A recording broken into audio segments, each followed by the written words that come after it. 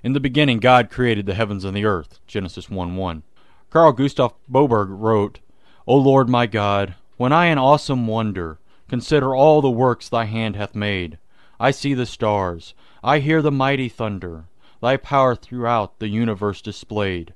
Then sings my soul, my Saviour God, to thee, how great thou art, how great thou art. It is a very simple, powerful statement in this verse of the hymn.